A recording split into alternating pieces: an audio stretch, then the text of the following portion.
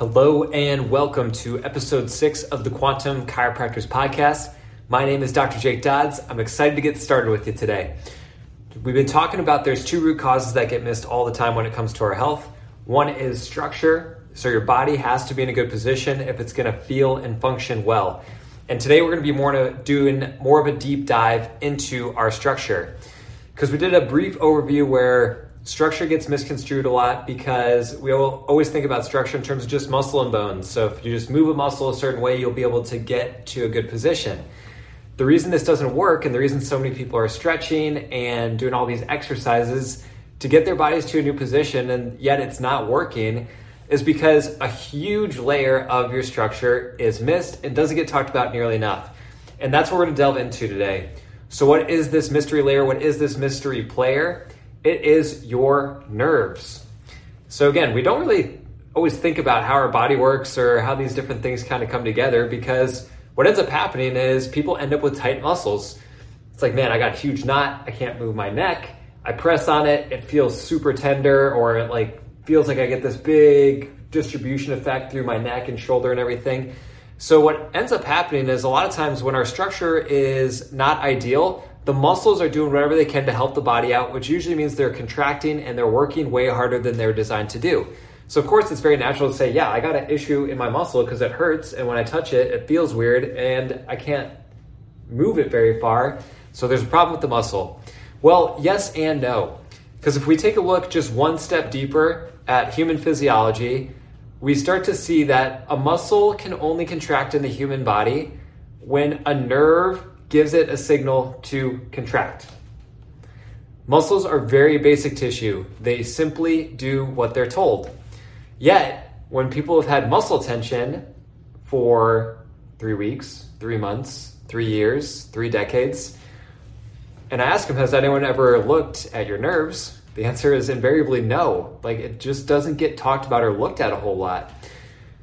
So with that, there's 2 different things that I want to talk to you about today, because the nervous system, as you get down to the nitty-gritty details, can become super complex, but at the overall view, pretty basic. So there's something called your peripheral nervous system, which means that these are the nerves that are going out to the periphery of your body, if you will. The other thing is we have our central nervous system, which is a brainstem, which we're going to talk about here in a second, and the spinal cord. So again, we got our central nervous system and our peripheral nervous system. Now, both of these nerves can get irritated. So the peripheral nerves, as they're branching off your spinal cord, they come out between these tiny, well, not tiny, but small holes in between your joints in your spine. So your spine is a stack of bones. The way the bones stack up is there's little holes for the nerves to come out. And then they go out to, for example, down through the arm and into the fingers, or out into the back and around into the abdomen or down the legs. So everywhere in our body has nerves that connect it, but they all originate in one form or another from the central nervous system, and then they're leaving the spine and going onward. A lot of compression of peripheral nerves actually happens right as the nerve is leaving the spine. So again, if you know you have poor posture, or if you find yourself slumping a lot, or if your head's coming forward way in front of your body, not only is it a postural issue, but it's a neurological issue, because then the windows that the nerves are coming out of the spine, they start to get stressed, and there starts to be more inflammation there. And anytime a nerve gets irritated, it starts going through a process called hyperfacilitation. The name's not important. What it means is the nerve gets irritated and it starts firing more or more intensely than it would otherwise. So if we look at that, if a nerve is firing more intensely, faster than it normally would, and that nerve is going to a muscle, guess what the muscle does? It contracts more than it normally would. It stays contracted longer than it normally would. So from that perspective, again, dialing this back and seeing that the peripheral nerve being irritated can cause muscle tension is really important. Similar story, but perhaps even more so is the central nervous system. So in particular, your brain connects to your spinal cord right here at the top of the neck. There's an 1.5 inch tissue called your brainstem that connects the two, and it's home base to 80% of your autonomic nervous system. Autonomic nervous system is the part of your body that happens automatically. You don't have to think about beating your heart. You don't have to think about digesting your food. It happens automatically. What also is controlled automatically is the postural muscles of your body. So in your brainstem, The right side of your brainstem controls the right postural muscles through the back, and these are really big, powerful muscles that connect your shoulder to your hips. And the left side controls the left side. So same thing, a lot of people have asymmetrical misalignments between their skull and their neck. So their neck is leaning, their head is tilting, there's twisting between the head and the neck. And what happens to that space that the brainstem has to operate in? It closes down, and usually one side gets affected more than the other.